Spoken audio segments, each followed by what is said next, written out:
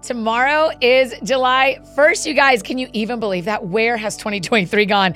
And now we have read through the Gospels 6 times together, you guys. There's always something interesting about summer, and it slows our souls down just a little bit. Even if your schedule is really full, it may be more time outside or extra time with your kids or seeing the ocean that gives you a little breath of fresh air for your soul. And that's what I hope reading the Gospels together will do for you every day this month too. Whether you've been with us every month so far this year or are just jumping in, or you've never made it through a whole month, no worries. We're just happy you're here.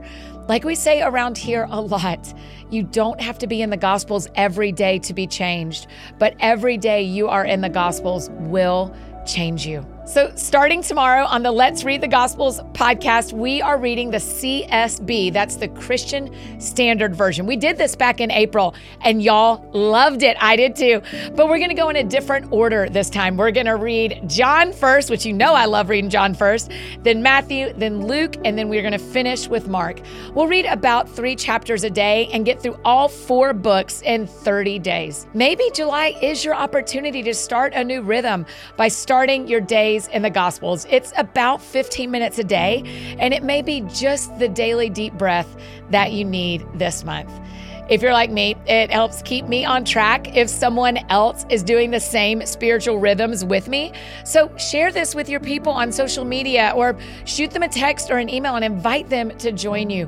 Who else in your life could go through the Gospels with you this month? We also have the Let's Read the Gospels guidebook to go along with our daily episodes and a reading plan that'll help you to see what each day's scriptures are.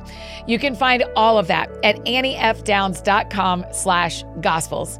So subscribe today to the Let's Read the Gospels podcast if you haven't already done that, and go follow the Let's Read the Gospels Instagram account as well. It is beautiful. What an incredible month to spend a little time every day with Jesus.